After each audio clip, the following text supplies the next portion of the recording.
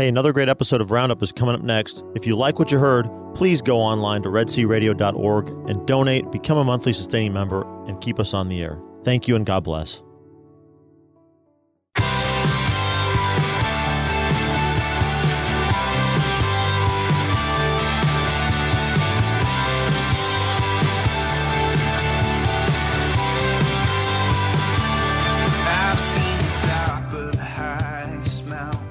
Good morning. It is Wednesday, October 6, 2021. This is the Red Sea Roundup. Thank you for joining us. I'm your host, Deacon Mike Beauvais.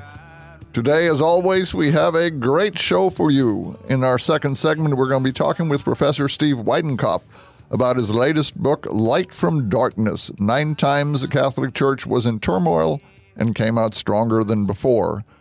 Dr. Weidenkopf teaches at the Christendom College Graduate School of Theology, and he's the author of numerous books, including Timeless, A History of the Catholic Church, and The Church and the Middle Ages, 1000 to 1378.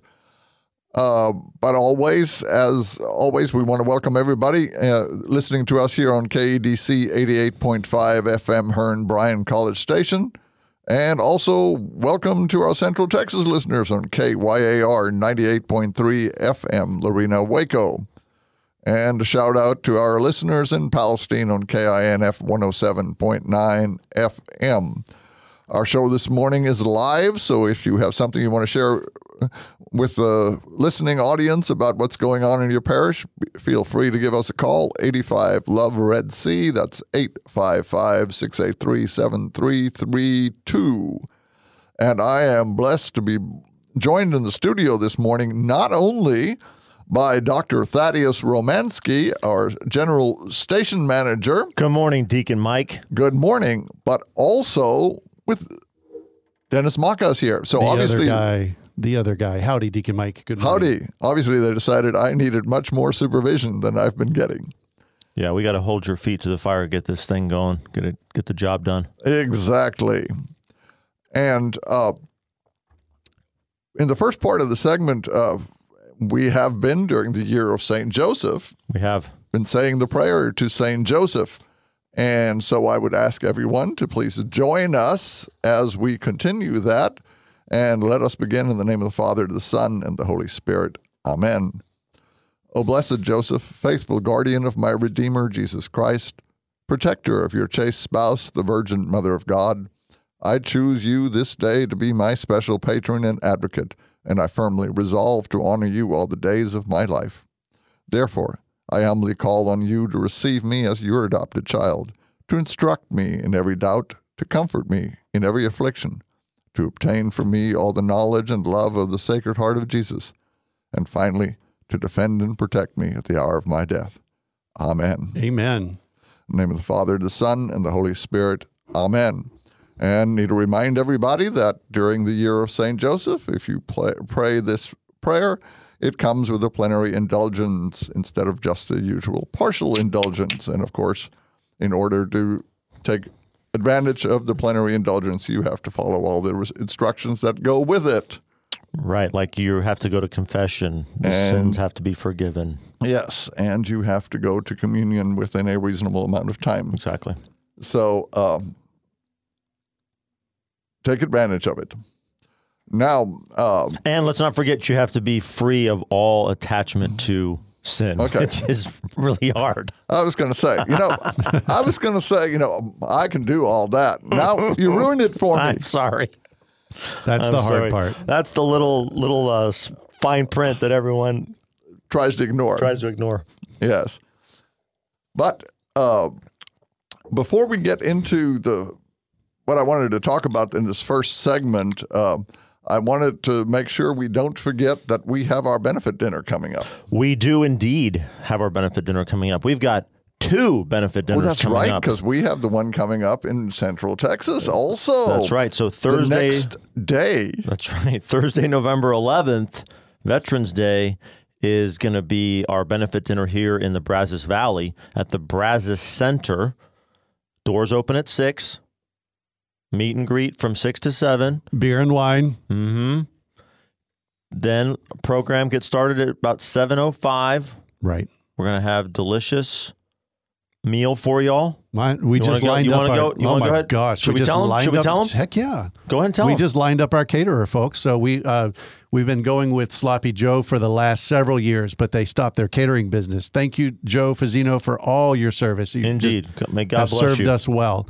We're going to go with Smitty K's this year, and they are going to do an Italian feast for St. Joseph. And so we are going to have spaghetti and meatballs, choice of spaghetti and meatballs. With Modiga. And or you can choose the Chicken Alfredo. And we did a taste test yesterday. And so We're pretty happy. You're not going to lose out either line. Let me tell you, if you're upset because we run out of spaghetti and meatballs, you won't be, because that chicken Parmesan was, chicken Alfredo was just, it was really amazing. Homemade Alfredo. So we're going to have that. We're going to have a more traditional feast for you in Waco. I believe we're going to be going with Darren Sinkuli and the Knights of Columbus. Yeah, the Knights of Columbus are going to cook it, so you can't go wrong. But it's more of a traditional feast. I think we're going with pork roast of some sort. Nice. Something like that.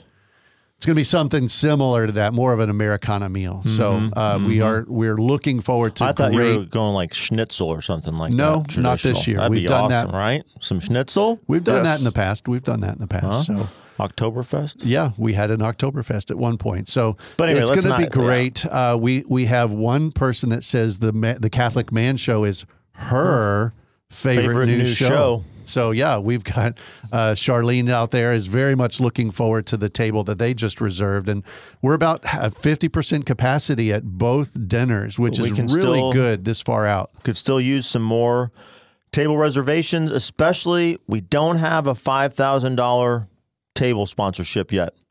We do in Waco. Oh, we do in Waco? Yeah. All right. Well, come on, Brazos Valley. Let's get that $5,000 table sponsorship. But we're really aiming for people to come with new friends and stock your table full of new people if you can. We want a lot of people to hear about the message of what we're doing here. People that have never been before. We want them to come and experience the joy and the fun of a Red Sea benefit dinner. Yeah, no empty seats, please. With the Catholic Man Show guys, Adam Minahan and David Niles. It's going to be a lot of fun. Yeah, a lot of food, fun, fellowship, frivolity. They're very smart, but they're kind of sassy too. Oh yeah. They're fun. So they're fun guys. It's going to be great. So we're looking forward to it. November 11th and 12th. Go to our website, redsearadio.org today and sign up before it fills up to capacity. We're going to have about 300 at each location and no more. November 11th in Brazos Valley, November 12th in Central Texas at the West KC Hall. And we've got some special announcements to make for sure here in the Brazos Valley. Yeah. And got a lot to celebrate in Central Texas. Oh my gosh, a lot of great things have been happening, folks, and we can't wait to tell you about them. We don't want to spill the beans now, right, Dennis? No, not yet. Not yet. So you got to come to find out, get a scoop. Well, and as Dennis and Thaddeus were saying, it's a good idea to bring somebody that doesn't usually listen to Catholic radio. Exactly. Introduce them to, Catholic radio, but especially introduce them to guys from the Catholic Man Show, and they're going to be hooked. Yep. Yeah, it's going to be a lot of fun. There's a lot of people out there that are, faithful Catholics. They go to church every Sunday. They make their holy days. They pray, but maybe they don't listen to Catholic radio, and it's just something else that can help deepen their faith life and make them a better witness of the gospel. Yes, so go out and invite them. Yeah. Great Christian fellowship. I'm telling you, people, you got to get out of your home. You got to come see us and have a blast. It always is a very fun benefit dinner. Yep. We get lots of great reviews. Yep. And before we go to break, I wanted to make sure we touch on the feast day that's coming up tomorrow. And which one is that? Our Lady of the Rosary. Previously known as Our Lady of Victory. Yes. And in a second, we'll talk about why she was known as Our Lady of the Victory and why it was changed to Our Lady of the Rosary. Okay. But before we do that, October is known as the month of the Rosary. It is. And it is known as the month of the Rosary specifically because of this feast day coming up tomorrow. And the history of this feast day is absolutely fascinating because it is basically a feast day of gratitude. And, we have so many feast days for saints that we're just recognizing them as saints, that they led holy lives, that we're called to follow them. But the story of the Battle of Lepanto is something unique in Catholic history, because when the Battle of Lepanto was fought, no one in their right mind would have guessed that the Christian forces were going to win this battle. That's right. The numbers were stacked. Yes, dramatically so, and equipment. The Muslim forces were far better equipped. And Can I give you a number here, because I have the number to hand? go for it. The Ottoman fleet, it was a naval battle. They had 300 war galleys, 100,000 soldiers on those war galleys. The Holy League, the Christian Catholic opposition, 208 ships. They had about 26,000 troops. Okay, so 10-1, maybe. well, you're looking at 98,000 less ships and Less men. less men, and just dramatic reduction in 100 less forces. ships. Yeah, 100 less About. ships. So, and again, no one expected this battle to be won by the Christian forces, and so the Pope called for a rosary to be prayed, and Pope Pius IX actually led a rosary procession. Pope Pius V, sir. Pius Pope V, St. sorry. Pius V. Yes. Yes. Led a rosary procession through the streets of Rome, praying for a victory. And the interesting thing is that he was already certain of the victory before news actually reached Rome that the battle had been won. That's right. And the battle was won, and it was attributed to the praying of the rosary. Yes, can I also add something else in? So you said he got news prior, he knew the four messengers had told him. He suddenly stood up. He was meeting with his treasurer. He went to the window and said, quote, "This is not a moment for business. Make haste to thank God, because our fleet this moment has won a victory over the Turks." Yep. A sign from above. Divine inspiration. Yes. But the important thing about this is that had this battle been lost, Rome would have fallen to the Ottoman Turks, and more than likely Christendom would have ended. Because the Ottoman Turks were trying to wipe Christianity off the face of the map. And their great hope was that they were going to take over Europe and Rome in particular. And it is through the praying of the rosary that this did not happen. And so the feast of the Our Lady of Victory was celebrated by the church at first in Rome and then spreading out, and it was renamed Our Lady of the Rosary. Right, just a year later, as a matter of fact. Yes, to remind us. So this wasn't some, post-Vatican II softening of things. It was the very next year was renamed to the Our Lady of the Rosary because Pope Gregory XI, I believe, wanted to highlight the importance of the Rosary as a spiritual weapon. And popes have been driving this point home since then, that the Rosary is a weapon for us as Christians.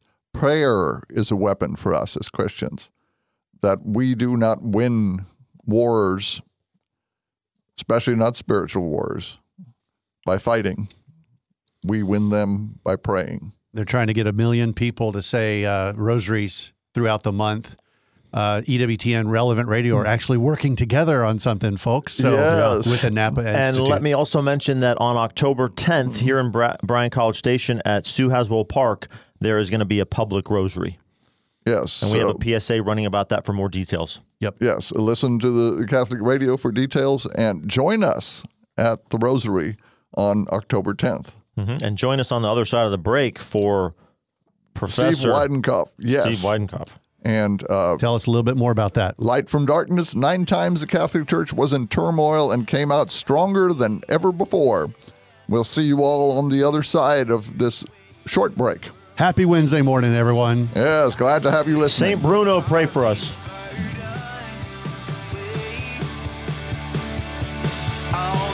as I can, 'cause I am.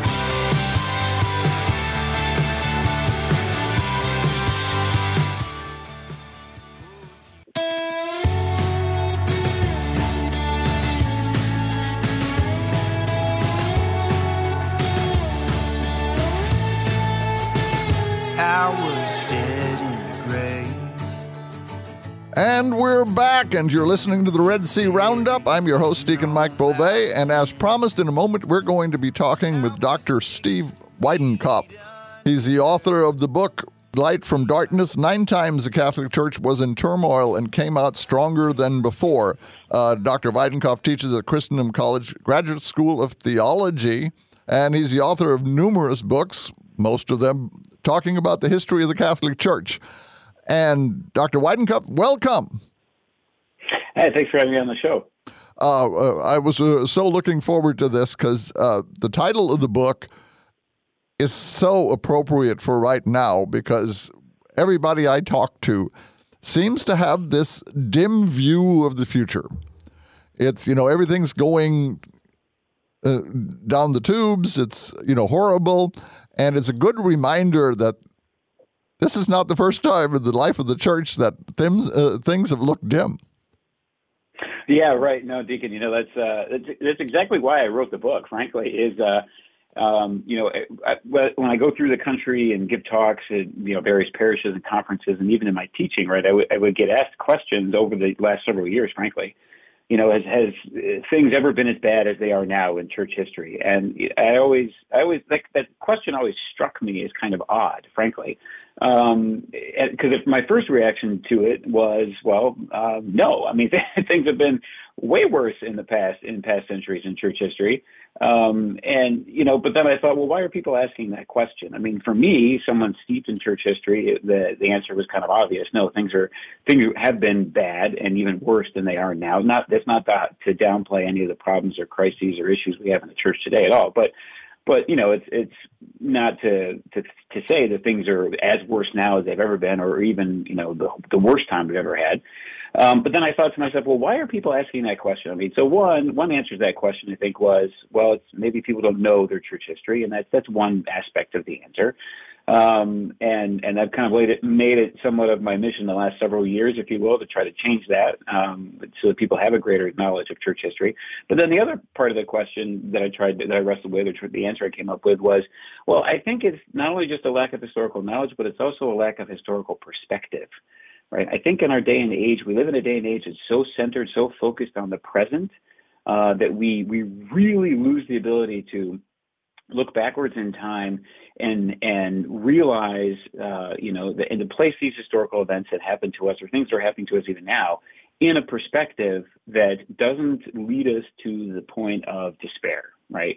That instead, the historical perspective should lead us to the point of hopefulness, and should lessen our anxiety.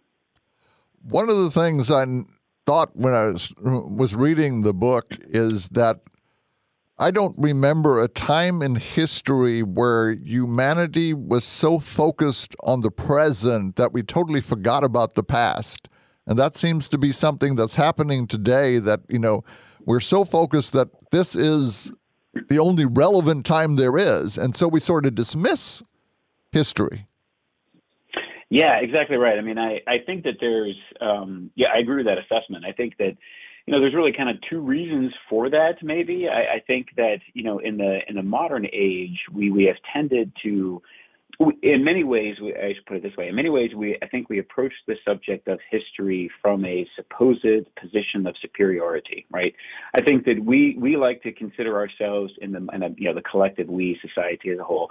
We like to think of ourselves as better than those who came before us, and perhaps in some ways we are, but in many other ways we're not, and in many other ways we're very similar, right, to the people who lived in centuries past.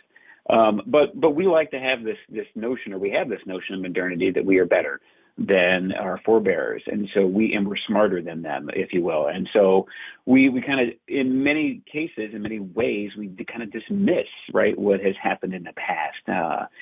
again, either from a position of superiority or just a position of, well, it doesn't really matter to our own day and age, right?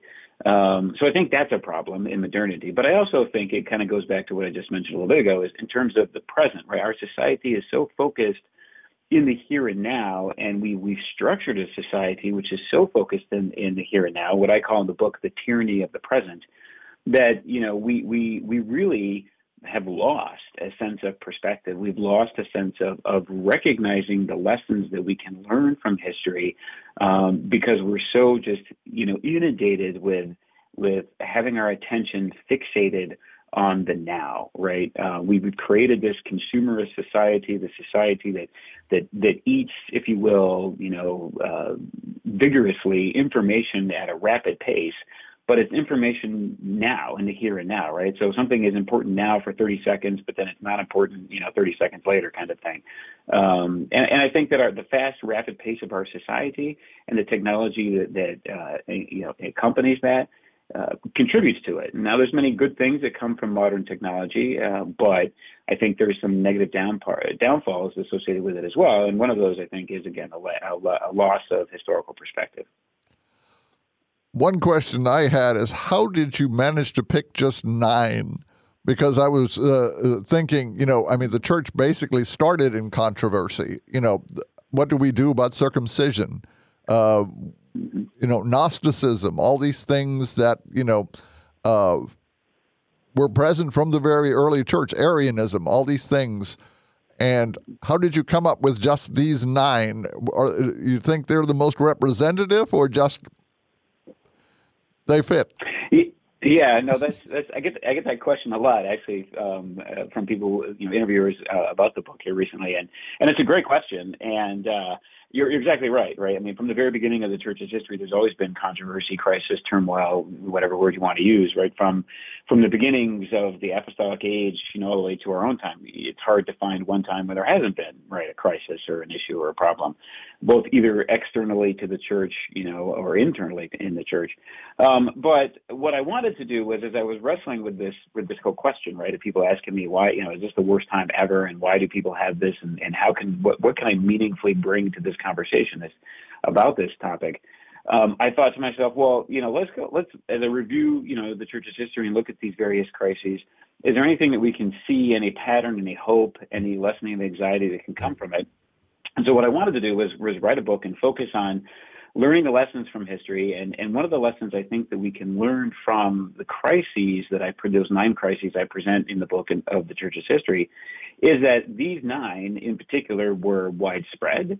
They were significant. They were large. They were universal. They had universal application throughout the whole church. So it wasn't just related to like maybe one area of the church or one geographic area of the church. But even more importantly, all of these 9 crises that I identify in the book led to a great time of renewal, restoration, and reform. And I think that's the great lesson to be learned from in our own day and age, from looking back on church history and trying to make sense of crises and turmoil and problems, is that hence the title of the book, Light from Darkness. God does bring good things from evil, right? We know that. He brings light from the dark times. It might not be immediately, so you have these various crises in the church. It might not be within the lifetime of anyone living during the crises that they see the reform or the restoral or the restoration. It may be centuries later. But each of the 9 that I highlight very specifically had a period of reform or some type of reform that came as a result of the crisis. And so I think that's a good lesson for us in our modern day, is that, you know, there might be turmoil, there might be problems, there are issues in the church, whatever today, but it doesn't end there, right? That's not the end of the story. The story is not to say, oh, there was a worse time in the church's history than there is now. The rest of the story is, things can be bad or have been bad in the church's history, but they have produced, right, periods of great vitality, periods of great reform, periods of great faith. It's because of the crises that those things existed. So that's why that reform came about. So that's why I picked the 9 that I highlight in the book. One thing you didn't mention in this, each one of them also produced great saints. Absolutely, yeah. I try to highlight that as I go through each of the chapters, right? That there's in each case, there's always one or two or several great saints, right? That the Holy Spirit brings to the life of the church to deal with the issue, to help, the church through the crisis, or even to help the church bring about the reform and the restoration. And those are, it's a mix of clergy as well as lay people, right? Saints throughout the church's history that have done that. So that's exactly right. That's, and that, I think that also gives us another great sense of hope in the modern age that, there are great people, good leaders, saintly, virtuous people that the Holy Spirit is inundating the church with even now, right, and even in the future. So we can take solace and know that God is still with His church, and as Christ said, the gates of hell will not prevail against it. Now, the first crises in the church that you cover in the book is the Lapsey controversy. Would you tell us a little bit about what the problem was with this? Yeah, sure. So what I try to do in the book is what I do rather, is through each of the chapters, the chapters are organized in the same way. So I present the historical background of what's happening in the time leading up to the crisis or the time around the crisis. Then I present what the crisis actually was, what the problem was in the church, and then the end of the chapter is the time of reform and renewal and restoration that the crisis produced.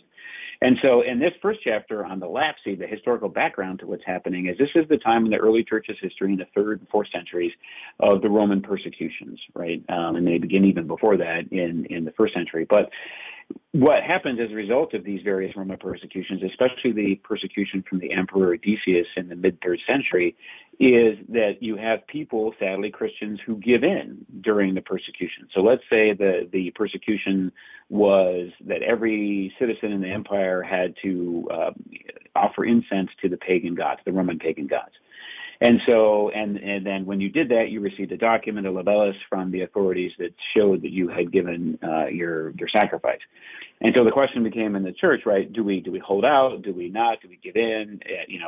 People had to answer that question for themselves. And so many Christians, sadly, during this period of time, did give in, and they either sacrificed directly to get the certificate so that they wouldn't be killed.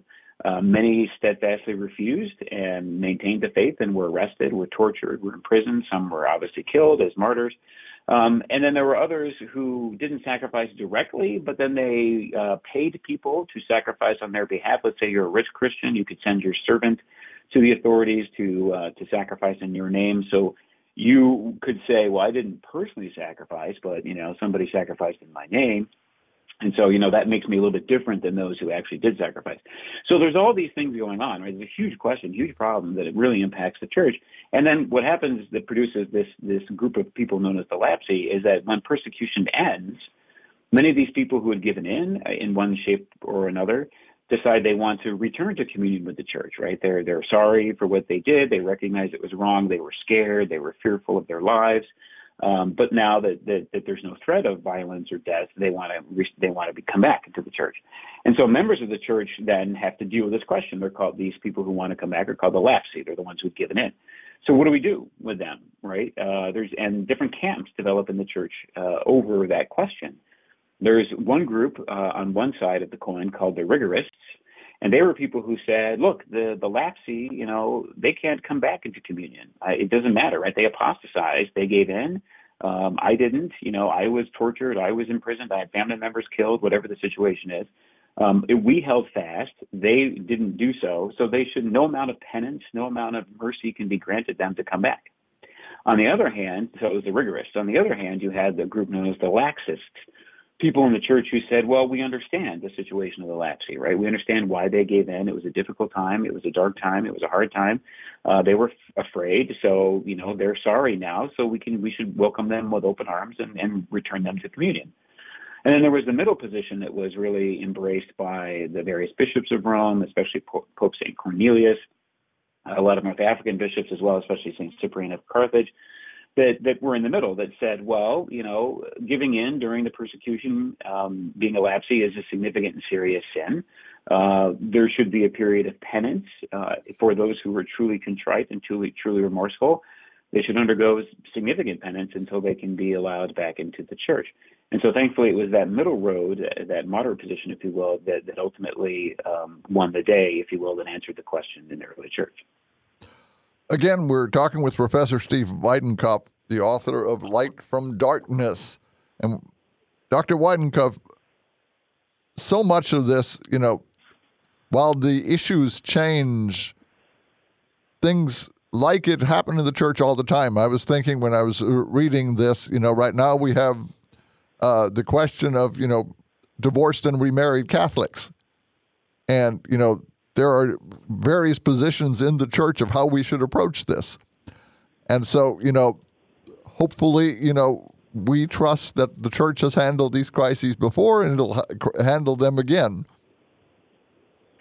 Yeah, absolutely right. I mean, that's what comes across, I think, clear as we study each of these different crises in the church's history, right? That there are major questions that come about, and it's a process, right? It's a period of time, usually with multiple people providing input and opinions, right? Bishops, clergy, laity, popes, and trying to resolve and come up with, the not only necessarily, and there's different aspects to the question as well, too, right? Sometimes it's a theological question, a doctrinal question of trying to settle or understand what our teachings are in this particular area, or how to more clearly articulate them even as well. And then there's also a pastoral application to it as well, right? How do we pastorally apply the doctrinal teachings, in the time and circumstances in which people are living their faith?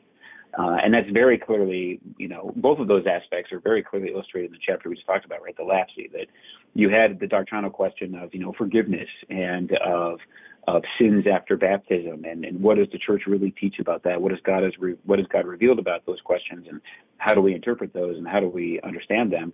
And then there was the pastoral application of, what do we do with people who, as I mentioned before, right, just they didn't sacrifice personally, but they had someone sacrifice in their name, or how do we compare them to the people who actually did sacrifice?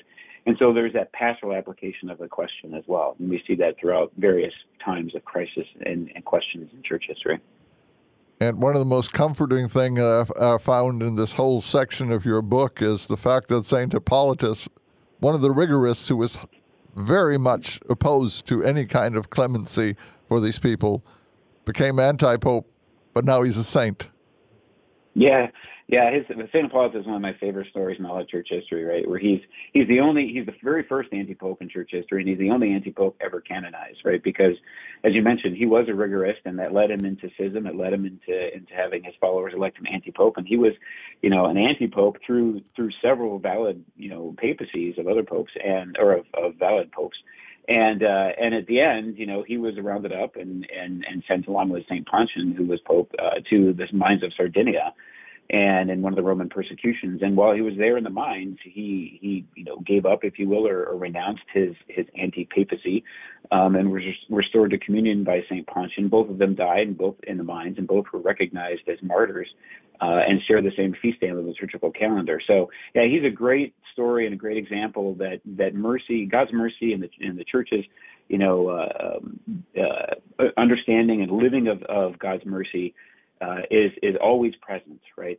There's you have up until the very last moment, right, in your life to be able to turn back to God, to ask for forgiveness, to put aside pride, and to live out the virtue of humility, and be welcomed back into communion in the church.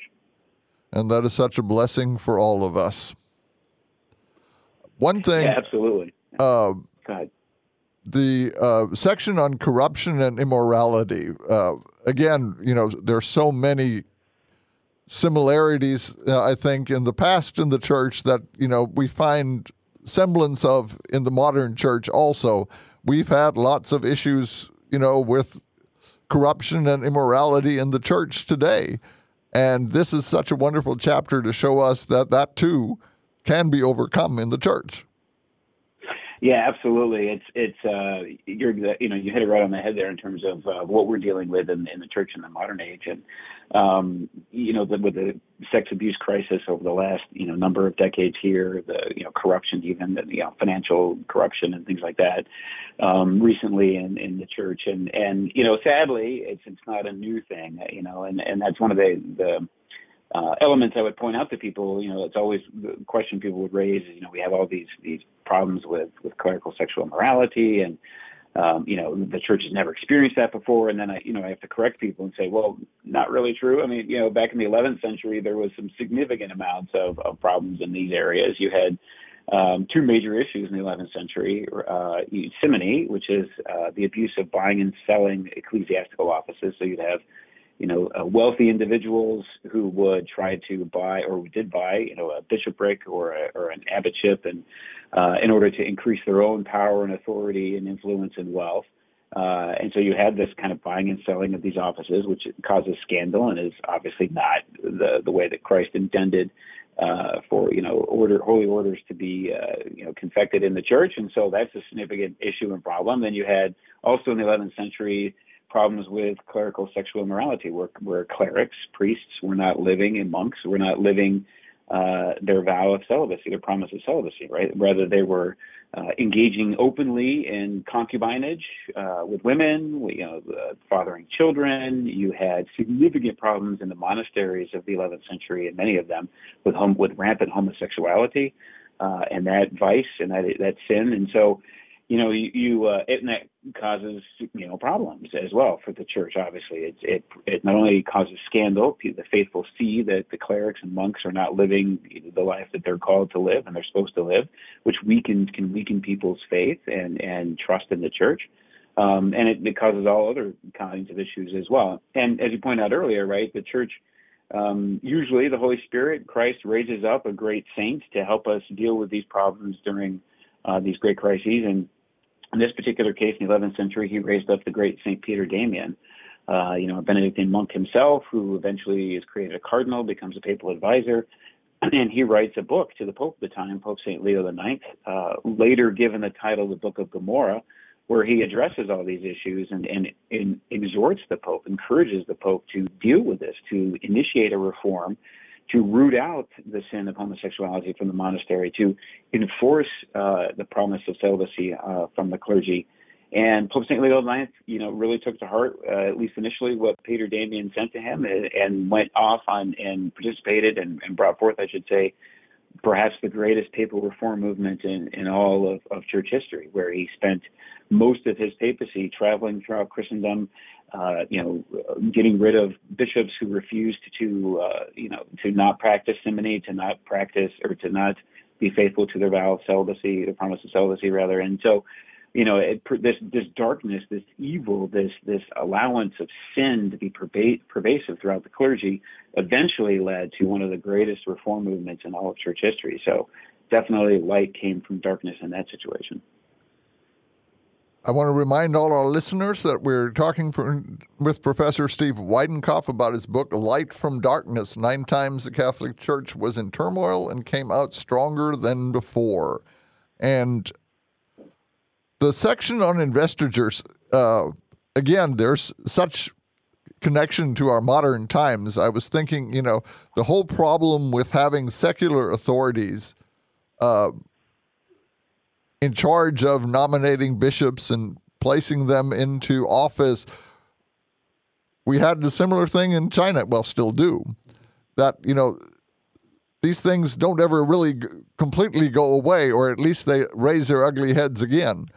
So what was the story behind the investitures back then? Yeah, so the investiture controversy is one of these issues that occurs in the 11th century in the church that really has to do with the central question that you hit on right here is who really kind of controls the church, right? Is it the church or is it the secular authority? And who appoints bishops? Is it the church? Is it the Pope, or is it secular authority, right? And so it's you really, as part of this papal reform movement we just mentioned, in terms of clerical corruption and sexual morality undertaken by Pope St. Leo IX and others after him, these reformers began to realize, especially one monk whose name was Hildebrand, who later became Pope St. Gregory VII, began to realize that there's internal factors or internal issues that need to be addressed in the church in terms of reform, which were being addressed. And then there's also external factors, right? The church cannot really truly be reformed and restored to the way that its pristine state, if you will, these reformers believed, if there was external secular pressure on the church, and not only pressure, but even control, right, on the church. And so what happens in this area is they begin to, St. Gregory VII in particular, sees this practice known as investiture in the German territory at the time as being a significant hindrance to the independency of the church. And what investiture was you had in these German territories at the time, you had the king who would appoint men to be bishops, would nominate men to be bishops, and that appointment would be accepted. But then in the ceremony, and then there were also royal officials or secular officials as well. So they held a secular office as well as a church office. And so in the ceremony in which so this is the time of, the feudal period of time in Europe, and especially in German land and in other areas of Europe. And so, these relationships between ruler and vassal, lord and subject are extremely important in the basis of society. And so you would have these kings, especially, again, in German territory, who have these men who are both secular holding office holders as well as spiritual office holders.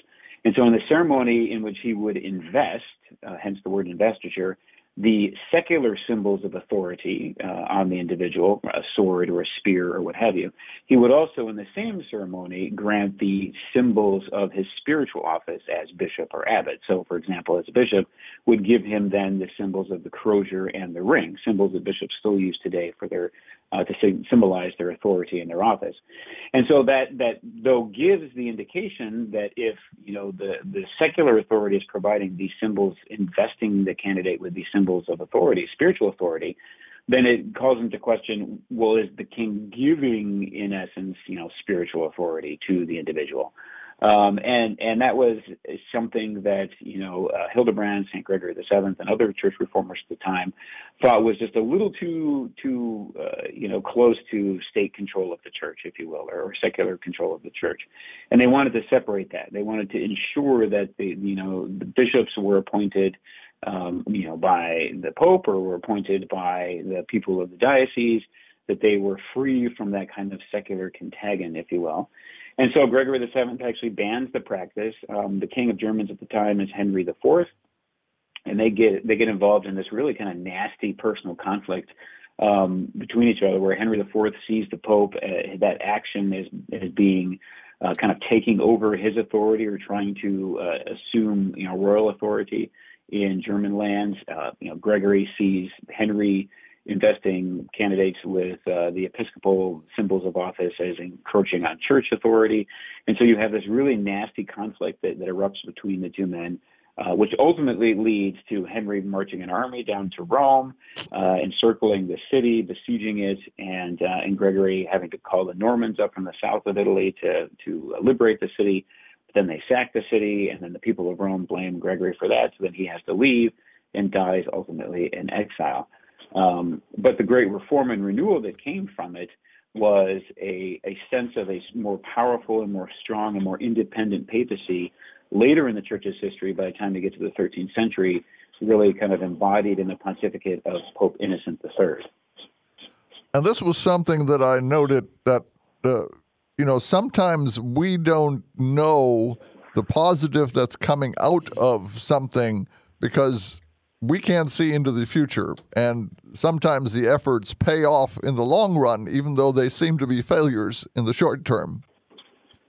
Yeah, absolutely. That's one of the points I think that comes out of the book is that in some cases, we never live to see, if we're living in a time of crisis, we don't live to see the renewal, right? It happens many, many years later, centuries later even, and decades later. So at times, and so it's an important lesson for us that to kind of just to continue to persevere, right? That we are not always guaranteed the ability to see the reform, to see the restoration, and instead we just have to continue to soldier on and trust and know that Christ will bring light from darkness.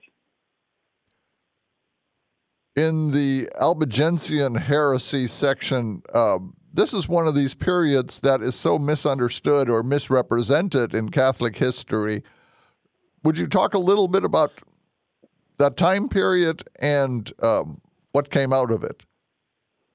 Yeah, sure. So the Albigensian heresy is one of the biggest, heretical movements and most dangerous heretical movements that the church had to deal with, frankly. And this is as you get into the later 12th into the early 13th century. It's a heresy that erupts in the south of France around the town of Albi, hence the name Albigensianism.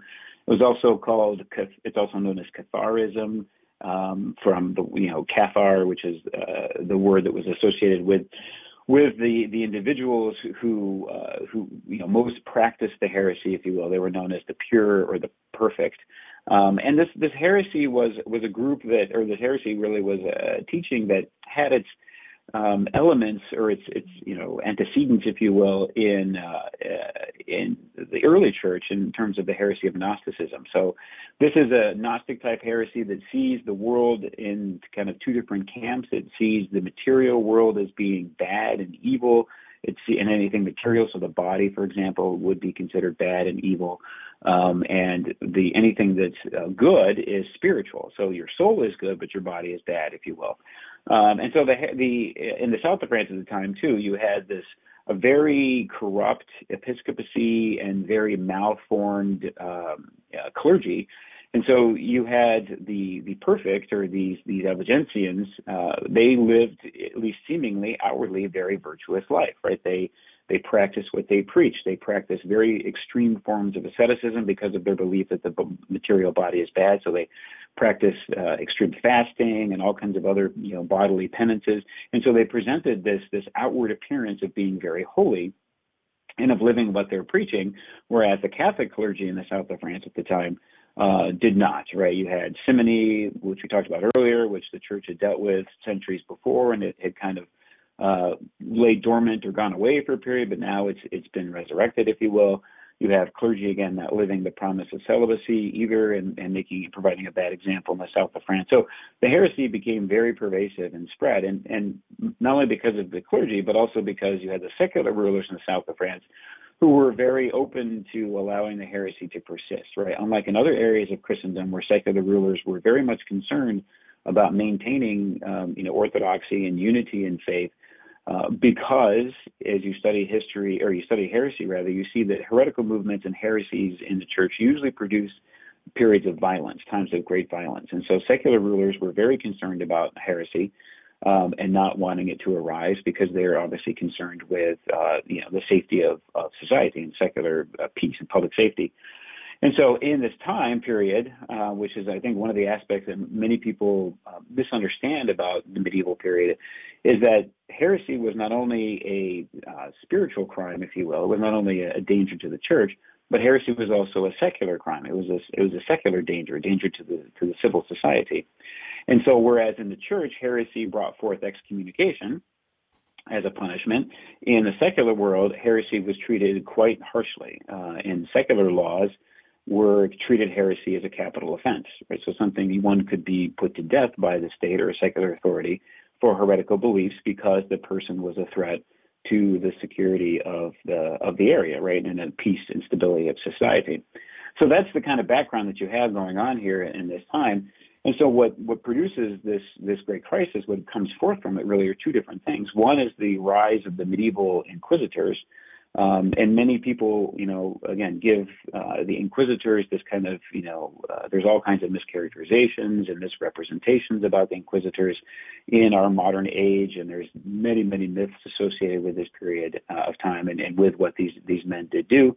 But in essence, these medieval inquisitors were brought about a legal revolution, really, or even before them. There's this legal revolution in the church in the 13th century that adopted a different way of examining evidence and examining, crimes, if you will, and a change in procedure. And the change really went to this from accusatorial procedure to inquisitorial procedure. And briefly what that means is in accusatorial procedure, what would happen is previously if someone committed a crime or it was just the individual's family or the victim themselves would go before the secular authority and accuse the person of a crime.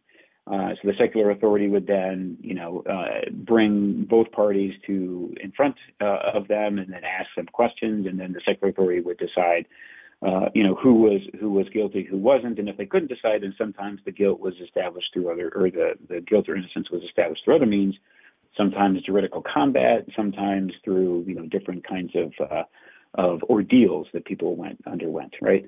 But with the change from accusatorial to inquisitorial procedure, what that meant was now that the church or the state now begins to investigate these crimes, calls forth witnesses takes down, statements from multitudes of different people, and then really desires the confession of an individual. And so that's really where the inquisitors come in. Is somebody accused of heresy was brought before the inquisitors. They questioned the individual about their beliefs.